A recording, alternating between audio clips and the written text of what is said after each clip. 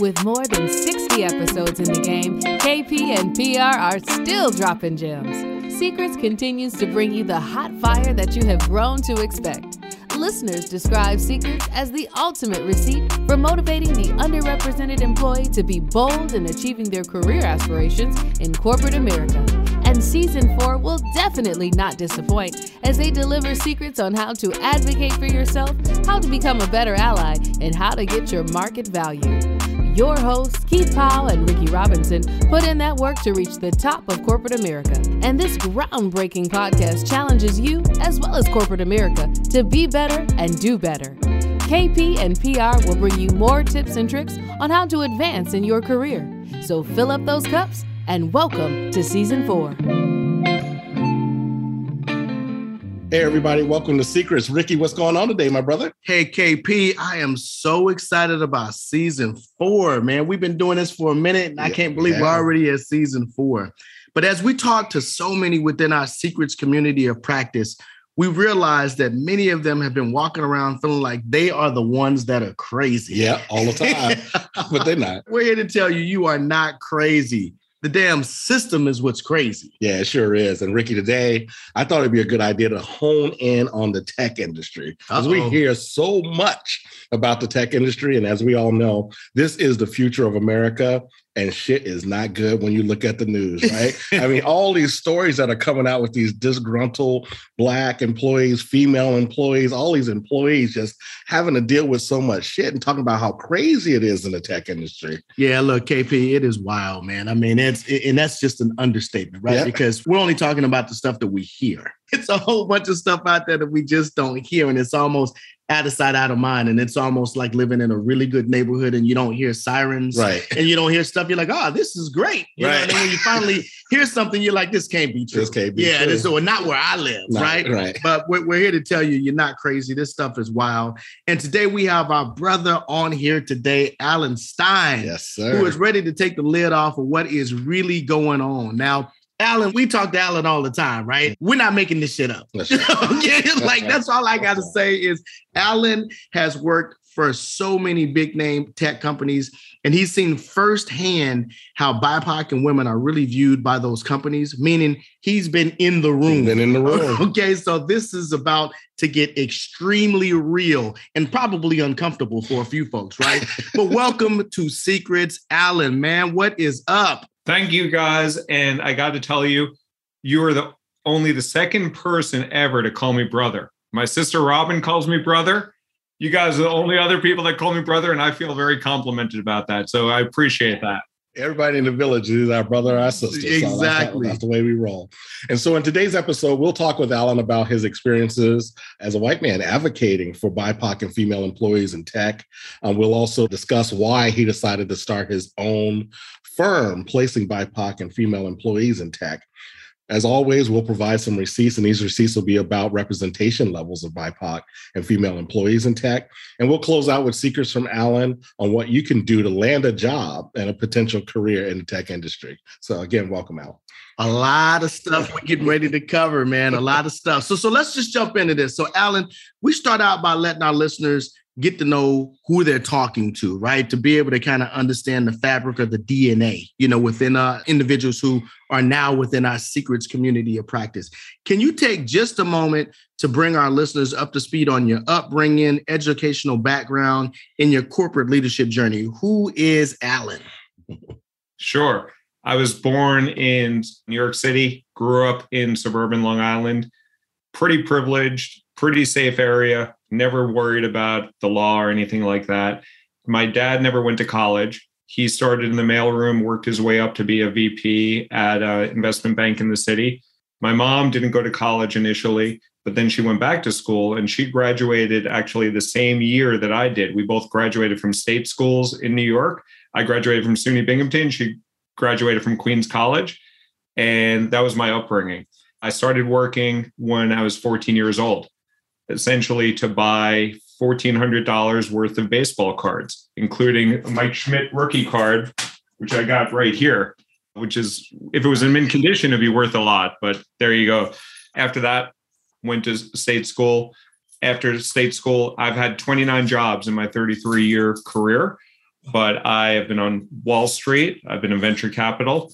I read the book Moneyball by Billy Beane, and I was like, I want to be Billy Beane. Or it was by Michael Lewis about Billy Beane. And I went down to the baseball winter meetings, came back with jobs working for the New York Mets and the Toronto Blue Jays minor league affiliates, realized that the pay sucked, the work-life balance sucked. I went back to business school, and I was able to afford $138,000 for my MBA at a top MBA school in New York, Columbia Business School. It's actually top in the world, and it happened to be in New York. I was looking for New York. From there, I wanted to get into marketing. I networked into American Express, great place to start my career. I was there for 6 years. I got promoted, but it was slow. People told me that it's a marathon, not a sprint, and I like to move fast. So eventually I got tired of moving slowly. I submitted resumes 5 times to Google, and not until through my network did someone actually take a look at me. I still had to go through interviews, 11 rounds of interviews later, got hired at Google, worked there for 6 years, got canceled. Go into that story if you guys want. Then after that, I figured out things, worked at a couple of different startups. After those startups, I realized that big tech pays more and treats people better and easier work-life balance. So I went to Facebook through a network. Was at Facebook for a year and a half. After that, I went to Tableau. Tableau was acquired by Salesforce 2 months later. Then I was part of the Salesforce Ohana, which I don't think they call it that anymore because it has some controversial tones. It's family in Hawaiian. I was at Facebook for 2.5 years. I spoke up about some things that I didn't think were cool. Didn't work out so well, but I wound up leaving with a very nice agreement. We were all very happy with the situation. And then I started my business, Kadima, which I can go into a little bit later. But what I'm doing with Kadima is essentially accelerating the careers of underrepresented, underestimated, and underpaid talent. And on a personal note, I'm a New Yorker all my life. Been to 46 different countries, but I've been in New York for all of my life except for 3 months at Delaware. And I live with my 3 dogs, 3 birds, 1 phenomenal wife, and 3 kids. 3 kids, 2 dogs, 3 birds, 1 wife. And I really, really appreciate, the story because, what you talk about, like that journey is absolutely, why that's important for some of our secrets, listeners to be able to hear. Because again, I'm telling you guys, this cat, it knows what he's talking about. He has been in the trenches.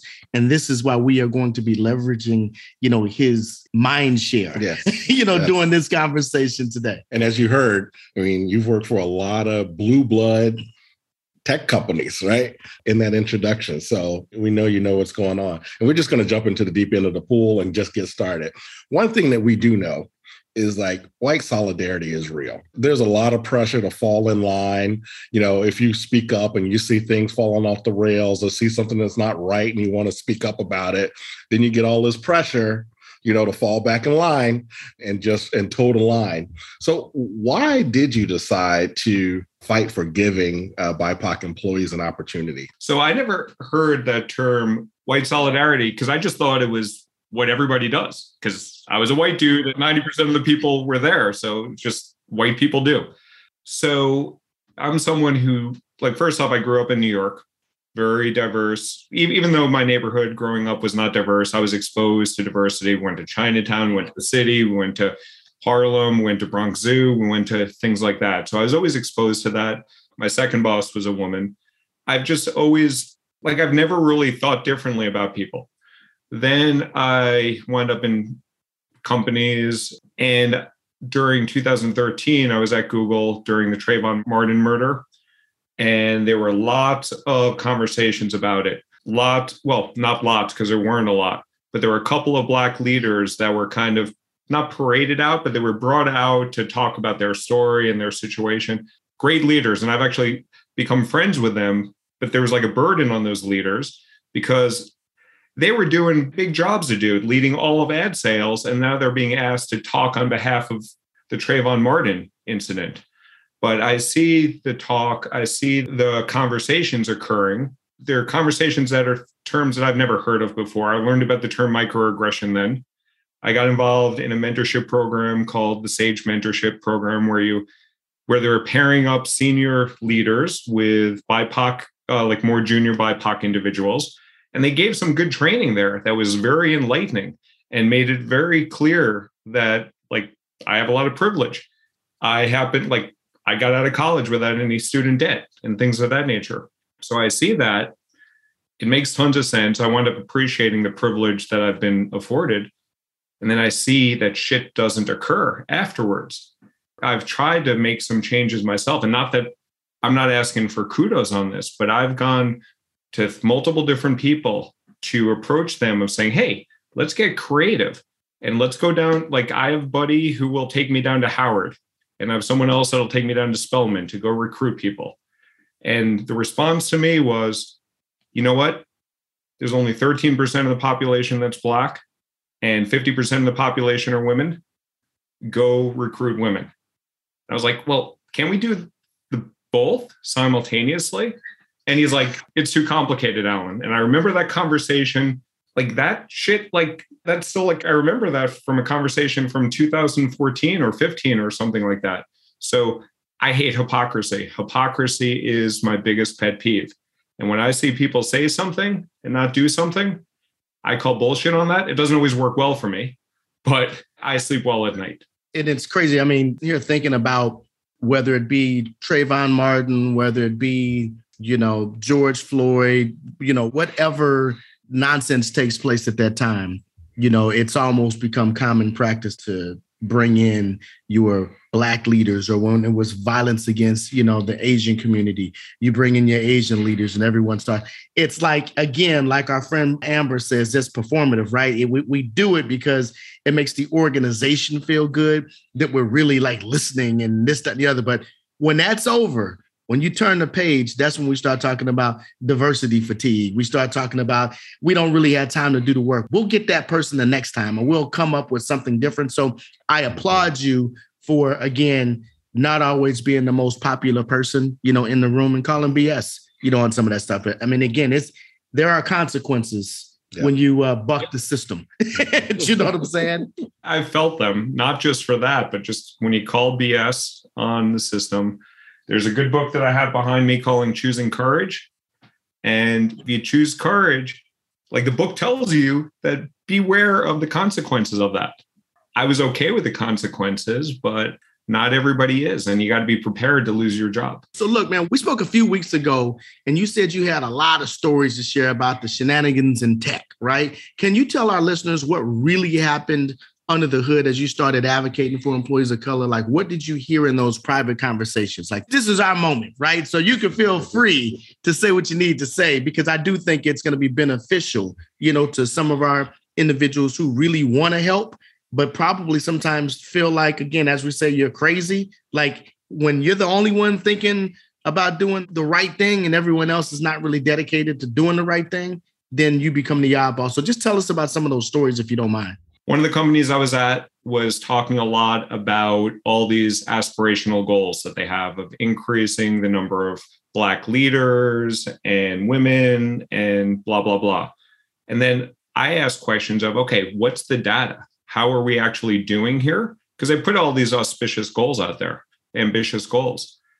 And then I said it in a nice way. I said it at all hands across the whole company. A lot of the companies that I work for are very open and transparent. So it was some diversity type all hands or something like that across the whole company. I was like, how are we actually doing on these? Since last time we spoke a year ago or 6 months ago or whatever it was, how did we actually move on these? Like, I asked for very specific metrics and they ducked and dived. And then they had people follow up with me after. We're like, oh, we'll get you the information. Then they plussed in other people. Then they plussed in other people. There were like 8 people on the chain. And then it got like, I raised this to my manager that very early on that I was having this conversation. And she was kind of supportive, but not really. And they kept adding people to this meeting and they kept moving the meeting out.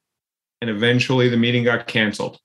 And I was like, fuck, I'm just like done fighting this, because obviously you guys don't want to change. But they just made it so hard because they were not moving the numbers, and they were just very glitzily like sharing about all the great work they're doing. I was like, whatever. Like I have all these t-shirts. Can I do a little show and tell? So I got all these t-shirts. This says women belong in all the places where decisions are being made, from Ruth Bader Ginsburg. Great quote. But they're not like, my boss at Salesforce was a woman, white woman, reported into a white dude, reported into a white dude, reported into a white dude, reported into a white dude, reported into Mark Benioff, who's a white dude. So I don't know where those women are. And like, it's no blast to Salesforce because the same shit occurred at every company I was at. This is on the rocket ship. This was something that's supporting women. This is like when India had issues with their COVID outbreak, and they have t-shirts there. And this one really stuck in my craw. Tableau supports Black lives. And meanwhile, like, I can't share the numbers there because Tableau does not break out those numbers in externally, I don't believe. But the numbers were not supportive of Black lives if you look at the actual numbers in the breakdown. So anyway, you're getting me hot and bothered. But this is exactly why, like, this is why when we started having conversations with you, why we probably should have been recording the initial conversations, right? Because, you start thinking about the statement. And I know it really seems harmless for organizations when they change their LinkedIn profile to be the pride flag, or they change it and they say Black Lives Matter, or they put up posts about Black History Month or Hispanic heritage, but nothing happens. Like, this is like, it sounds good and it gets you accolades and maybe magazines or this, that, and the other. But when you actually double click on the activity, the numbers don't match what you committed to doing. Mm-hmm. That is the frustrating part. And what makes it worse, well, there's so many things that make it bad, but the incentives are not aligned. And if people are not accountable for it and are not getting compensated or punished because of the right metrics, they're not going to do it. And I don't know if it's intentional or not, but what gets measured improves, and what people are held accountable for will change. Absolutely. Dead nuts on. And I remember one of the companies that I worked for, that was our mantra. You know what gets measured gets done. And if you're not measuring it, it's probably not going to get done.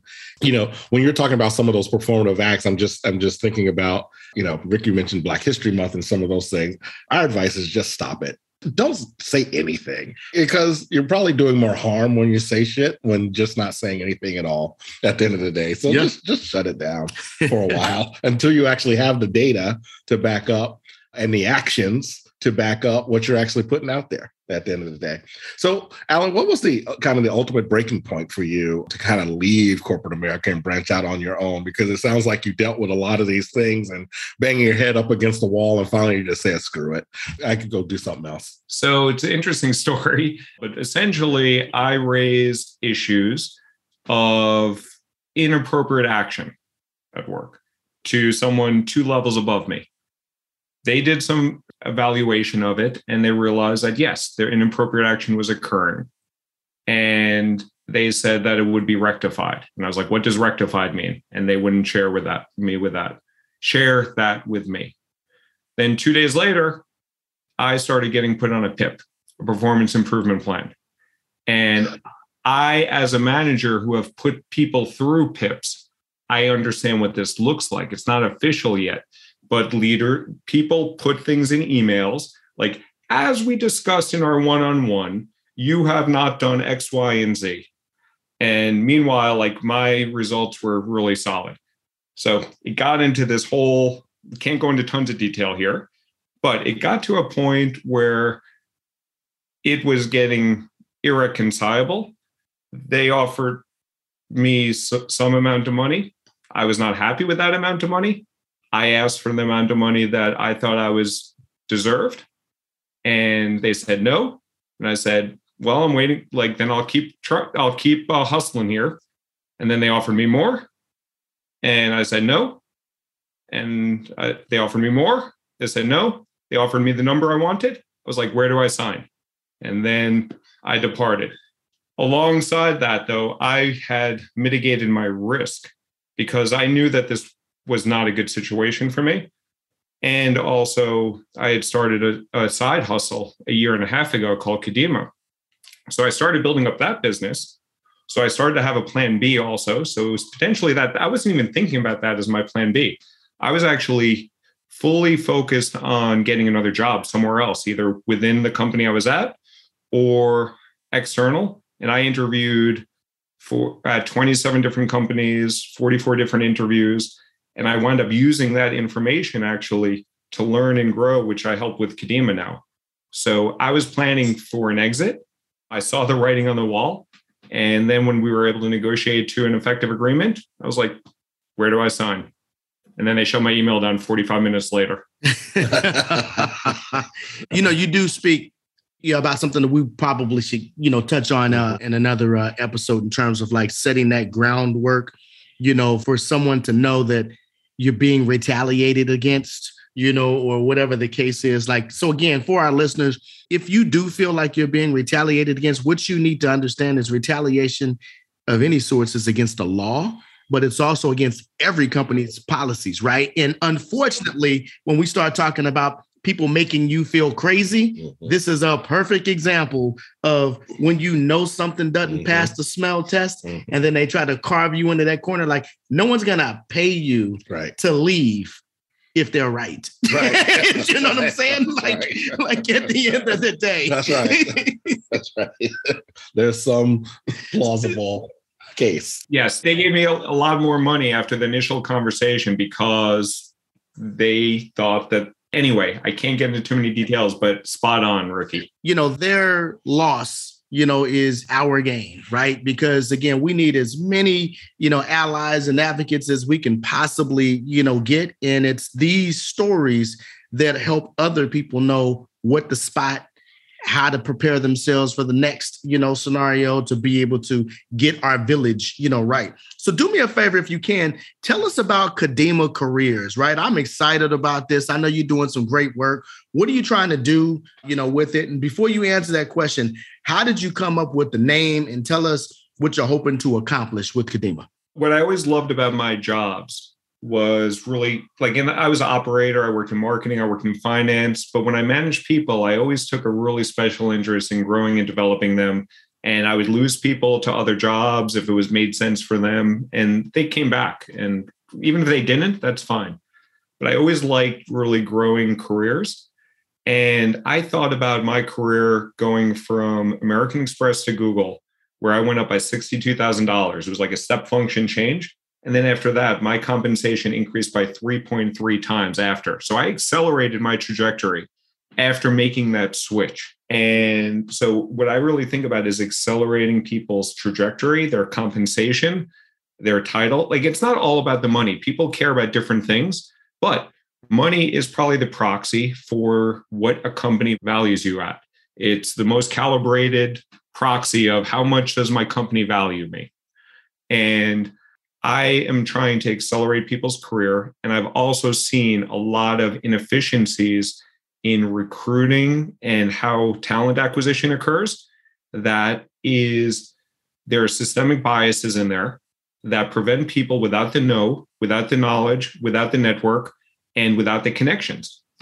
And I also at first I started the company to focus, and it was also after the George Floyd incident. It was also after my wife was reading Ibram Kendi's book about how to be an anti-racist.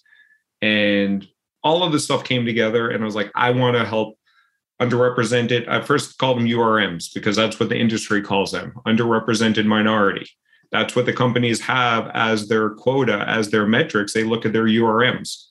And at first I focused there, but then I started expanding it of hey, I want to help underrepresented, underestimated, and underpaid individuals to accelerate their careers. And I help them get into the tech companies. And the tech companies, as you guys are saying, the numbers are not there. You look at Salesforce, 3.4% of their employees are Black. Google is 4%. Facebook is 4.1%. They're all really shitty.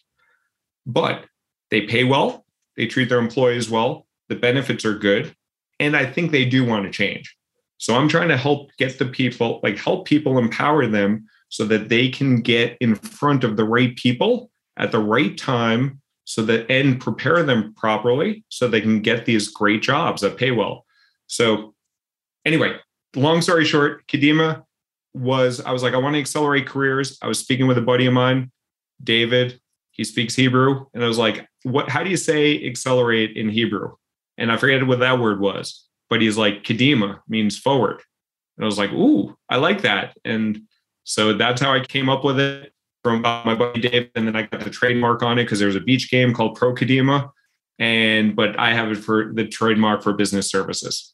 That's all a great story. And again, applauding your efforts to really connect the dots, create this opportunity, because this is what, again, I mean, we talk about sponsorship all the time. You're doing kind of a form of sponsorship where you're taking people, again, who are underrepresented, underestimated, underappreciated, underpaid, putting them in front of the right people, taking them to the destination, right? And showing them what needs to be done to get that opportunity. And you look at like where the connection point, here is for Secrets and Kadima, right? Like we're coaching people up, telling them how to find their market value. We're trying to get their mouthpieces tight, so they'll be ready for it. And then we hand you to someone like a Kadima to be able to give you additional opportunities, right? This is what the community is based on right here. This is absolutely what it's about. And so as we wrap up here, kind of with our last question, I'm just curious. I mean, you mentioned you've talked a little bit about this, but really just diving one level down. Why do you care so much about providing opportunities for people who don't look like you? 'Cause, I mean, at the end of the day, you have all the power, you have the privilege, you really have no incentive to be better. So why are you doing this? Yeah, it's a great question. I think I've just been, I've traveled to different places. I've seen different neighborhoods. I've come to appreciate the privilege that I've been given for whether luck, blessing, fortune, what have you. I'm a white dude that was born in America in the 1970s. So if I was Jewish, born where I am Jewish. If I was born where my ancestors were 40 or 50 years earlier, I would have been gassed in a chamber in Auschwitz or something like that. So I kind of feel that, I kind of got lucky here. And I'm appreciative of everything that I've been given. And I've seen how I've been able to learn and grow because of connections that I've had. When I went to Columbia Business School, my father-in-law knew a professor there. And that professor, who never met me, wrote me a recommendation for Columbia because of that network. I also did well on my GMATs. I also did well on my essays. But I'm sure, and that professor's not there anymore, but I'm sure that didn't hurt. And that was just a privilege because I was having dinner with my father-in-law, who's well-connected, who knows a professor at Columbia. And they're like, oh, let me do this favor for my son-in-law. And so stuff like that has happened to me all the time. It doesn't happen to everybody. And I just look at the world globally. And I know that sounds, so this guy's all on a soapbox or whatever, but there's 7.4 billion people in the world. I could have been any of them. And I got lucky. I got good parents. I got a great wife. A lot of that came because of my zip code. A lot of your success comes to like whatever zip code you're in. And my parents' first zip code was 11565. And that's where I grew up. This is just an incredible, story, and we can talk to you forever. And I think that as I start to think through like what some of our listeners appreciate is we're not just talking, right? Like this is the part of the show when we start to kind of dig just a little bit deep and we start bringing some of those receipts. Okay. So today, listeners, we're going to share receipts on representation in the tech industry. Okay. And again, not making this shit up. Okay, it is what it is. You can see why there's frustration, but you can also see why a lot of tech companies don't want us talking about this stuff specifically. So Keith, why don't you hit us with that first receipt? Yeah, for sure. And Alan talked about some of these as we were going through this, but according to research by Beam Jobs, Hispanic, Latinx, and Black people are the most underrepresented in the tech industry relative to their representation in the U.S. While Hispanic and Latinx folks make up 18% of the U.S. population, they only account for 8% of employees in tech, while Black people make up 13% of the population, and only 5% of employees in tech. And in fact, 67% of tech companies are made up of less than 5% of Black employees. So you're not even in the building.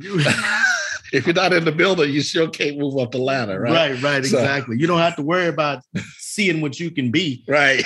You're not even in there. You're not going to see yourself, right? Right? So look, man, receipt number 2, in that same study, nearly 100% of companies have an overrepresentation of white employees in leadership positions.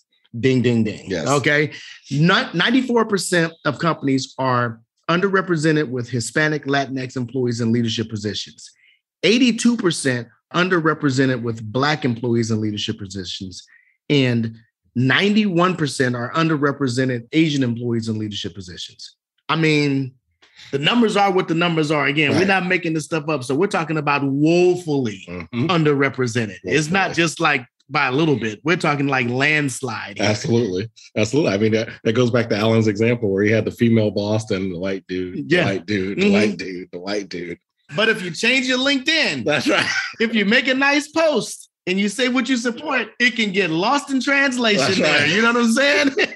Yeah. Our third receipt, according to the U.S. Equal Opportunity Employment Commission, white people are represented at a higher rate in the tech sector's executive category than the rest of the private sector. Again, at 83%, more than 15% higher than their representation in other professional categories. So again, higher up, go up, the wider it gets. And other groups are represented at significantly lower rates in the executive ranks than in the professionals, including African Americans, Hispanics, and Asian Americans, all at probably 2 to 1 ratios. Jeez, I mean, this is so frustrating. You're reading this stuff, man. It's so frustrating. Look, we've worked in tech, and so when we start talking about the purple unicorn, and you work in tech and you're in a C-suite or a senior level position, it's not that hard to see why you are the only. Oh, yeah. Okay. Like the only, and there is no extraordinary efforts to make you not be the only. Absolutely.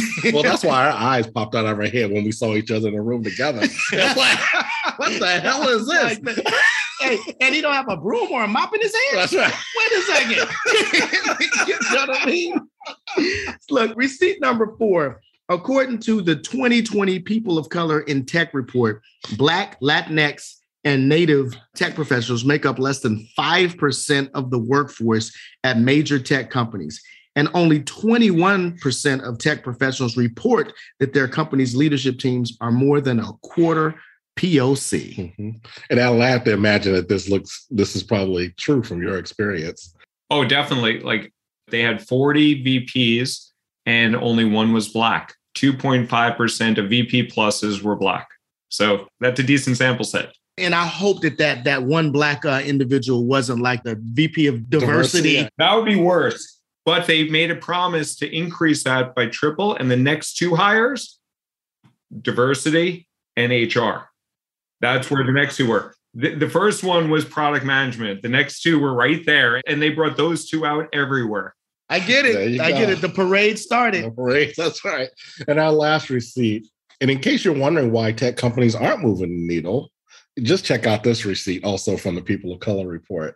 Tech CEOs and founders are very divided on the effectiveness of diversity and inclusion efforts more than any other position in the company.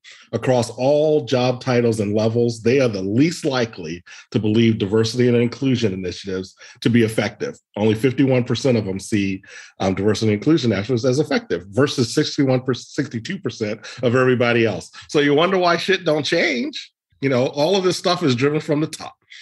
And if the top don't believe it's going to be effective or they're not being measured or held accountable for it, it ain't going to work. Man. So look, again, we've been hitting with these receipts, and we just picked out 5. Right. Oh, there's a lot. Yeah, and it's a whole bunch. We could have just did a whole episode just on receipts and then drop the mic, right there. Stop the recording, right? Let's go into solution mode a little bit here, right? So let's talk about the secrets. Yeah, Alan has been spilling the tea today a little bit, and we're going to let him continue with some of those gems. So we'll keep the secret simple. So Alan, what can BIPOC and female employees do to be ready for a job in tech? Great question. So there's 6 steps that I've kind of honed through my years of experience. What I call the JAM framework, the Kadima JAM framework. It stands for Job Acquisition Method.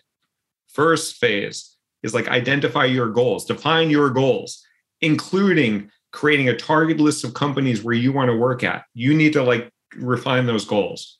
Number 2 is play the cards that you're dealt. And some people are good at analytics. Some people are good at customer success. Some people, like if you are Black, use that card to leverage yourself. All these companies are saying that they want to hire Black individuals. Make sure that they know you're Black. I get a lot of responses from Jews. Like a random Gottlieb will reply to me a lot quicker than a random Wilson. So play the cards that you're dealt and leverage them. Number 3 is build relationships. 24 out of my 29 jobs came through networking. You need to increase your surface area of luck. Build relationships. There's lots of nice people out there. Number 4 is you need to do the work. You need to search and apply for the right roles at the right times. People are looking in the wrong places, the wrong times. Go right to the company job board that you want to apply for. Look at it every week. See what roles are new. That's what you need to do. Don't get distracted on LinkedIn and Indeed and Glassdoor. You will not see the freshest stuff. Number 5, you got to interview with confidence. And the way you do that is you prepare for the interview, you do your homework, you have a few questions, you anticipate what they're going to come to you with, then you interview confidently, you get feedback on that, either through mock interviews or what I tell my customers to do, record the interview and listen to it later and listen to how you did. But you got to interview confidently and then follow up with a nice thank you. And then 6, negotiate for more. The first offer is not the last offer. And guess who's going to get a lower offer? A white dude who's well connected with everybody at Google, or a Black woman who doesn't really know anyone at Google. So when that offer comes out for the same person at the same level, who do you think is going to get the higher offer? And who do you think is more likely to negotiate on that? Both answers are the white dude. So you can negotiate for more, you deserve more, and there are ways to get more. I get excited about this because this is what we do. This is about really like giving people a look under the hood. This is about generational wealth. I mean, we're talking about some of these things at the end of the day, money, position, title, all of these things equal generational wealth, right? So again, we appreciate, this, but I want to just go just a little bit deeper. Once our people secure that job in tech, what can they do to survive and thrive? Because we always talk about the hardest part is actually not getting the job. The hardest part is keeping the damn thing. So what can people do to survive and thrive in tech? Great question. And it's specifically harder for people that are Black because they go into the company and they look around and 96% of people do not look like them. So it's harder to find your tribe or people that you can build trust with. But here's what you can do. First off, pick up the book, The First 90 Days. It's a good book. You don't need to follow everything, but that book, and I forget the author's name. I can actually, here it is, right here. It's by Michael Watkins. That's a great book. So you got to hit the ground well, you got to prepare, you got to demonstrate that you're kicking ass in the role. That's the first thing.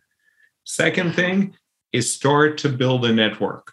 It could be through the employee resource groups. Like when I was at Salesforce, they had Boldforce for Black individuals. At Google, it was BGN, Black Google Network. Facebook had something too. I was part of all those as well. There was Aladdin one and others, but join the ERG, get involved in that, but don't just rely on the ERG. Third is begin to build out a network within your team and with cross-functional stakeholders. And then you'll start to find some people that could potentially be a mentor. And you can ask for mentorship at some point. And number 4 is they have formal mentor programs as well, but there's usually a dearth of talent up top and a surplus of individuals at the lower levels that are looking for the mentorship. So if you can proactively do it in step 3, you'll be even better off. This is awesome. Sometimes people think Ricky and I be bullshitting, but I felt like we're ventriloquists right there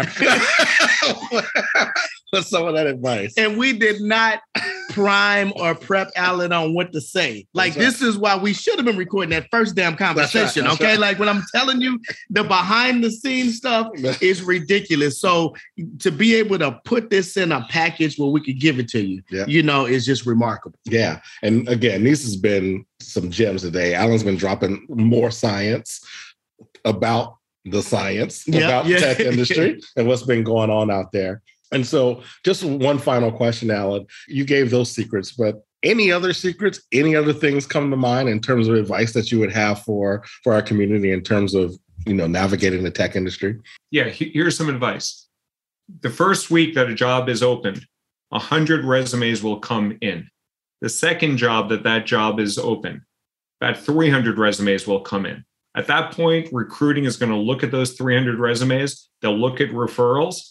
And if you're not in the referrals and you're not in those first 300 resumes, you're shit out of luck. So that's why you need to hone your focus on the companies that you want to work at. And then you need to monitor those boards or put web alerts on or something like that so that you know if a role is open at Meta, and you know if a role is open at Spotify, and you know if a role is open at Twilio. You don't need that daily. Just once a week, go back to the page, see what's fresh. And once it's fresh, you hop on that. And ideally, you leverage your network.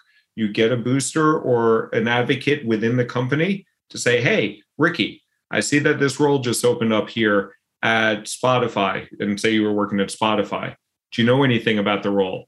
And then see if you can get Ricky to put in a recommendation for you. That's the best. But the second best is get your resume in there quickly.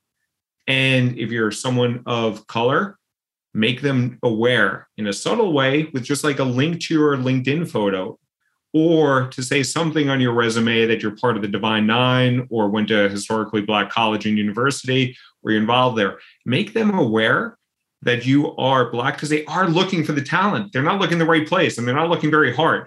So make it really easy for them to really consider you. This is outstanding. And I just want to make sure that our listeners know this is probably going to be one of those 2-3 listen, episodes where, because he was kicking some shit in here that you could miss. Yes. You know what I'm saying? And it's like, this is real. And we will absolutely figure out how to get my man back on this show, so we can do 2.0, here, right? But you can find more resources on the secrets and the receipts that we shared today by going to our website, secrets.com, and looking in the show notes for this episode as well. So, Alan, we're just happy, okay? Because, you gave up a whole bunch of information. Me and Keith were over here writing shit down ourselves. That's right. Yeah, you know what I'm saying? I had to use some of this for myself. Yeah, exactly. So, Alan, again, thanks for bringing the heat today and being on the show. We really appreciated you being with us today. I appreciate you guys. I appreciate you inviting me here. And I'm a competitive dude. So I want this to be your most downloaded, most listened to episode. So any way that I can help you get to that, I'm here to partner with you. But I'm a competitive bastard. So I think this might be episode 61 or depending on when you release it. But I want this to be number 1. Hey, I'm sure it will. Trust me. Anytime it's about getting that bread, getting the secrets, that's why we call it this. It'll definitely be there. So look, we really appreciate you being a supporter of Secrets and more importantly, being a part of our village. I also want to give a very gracious shout out to all our listeners and fans out there, because you all continue to stand up and support us with absolute open arms. And without you, we wouldn't be able to do any of this. But lastly, I want to say, please be sure to write a review on Apple or buy some of that merchandise.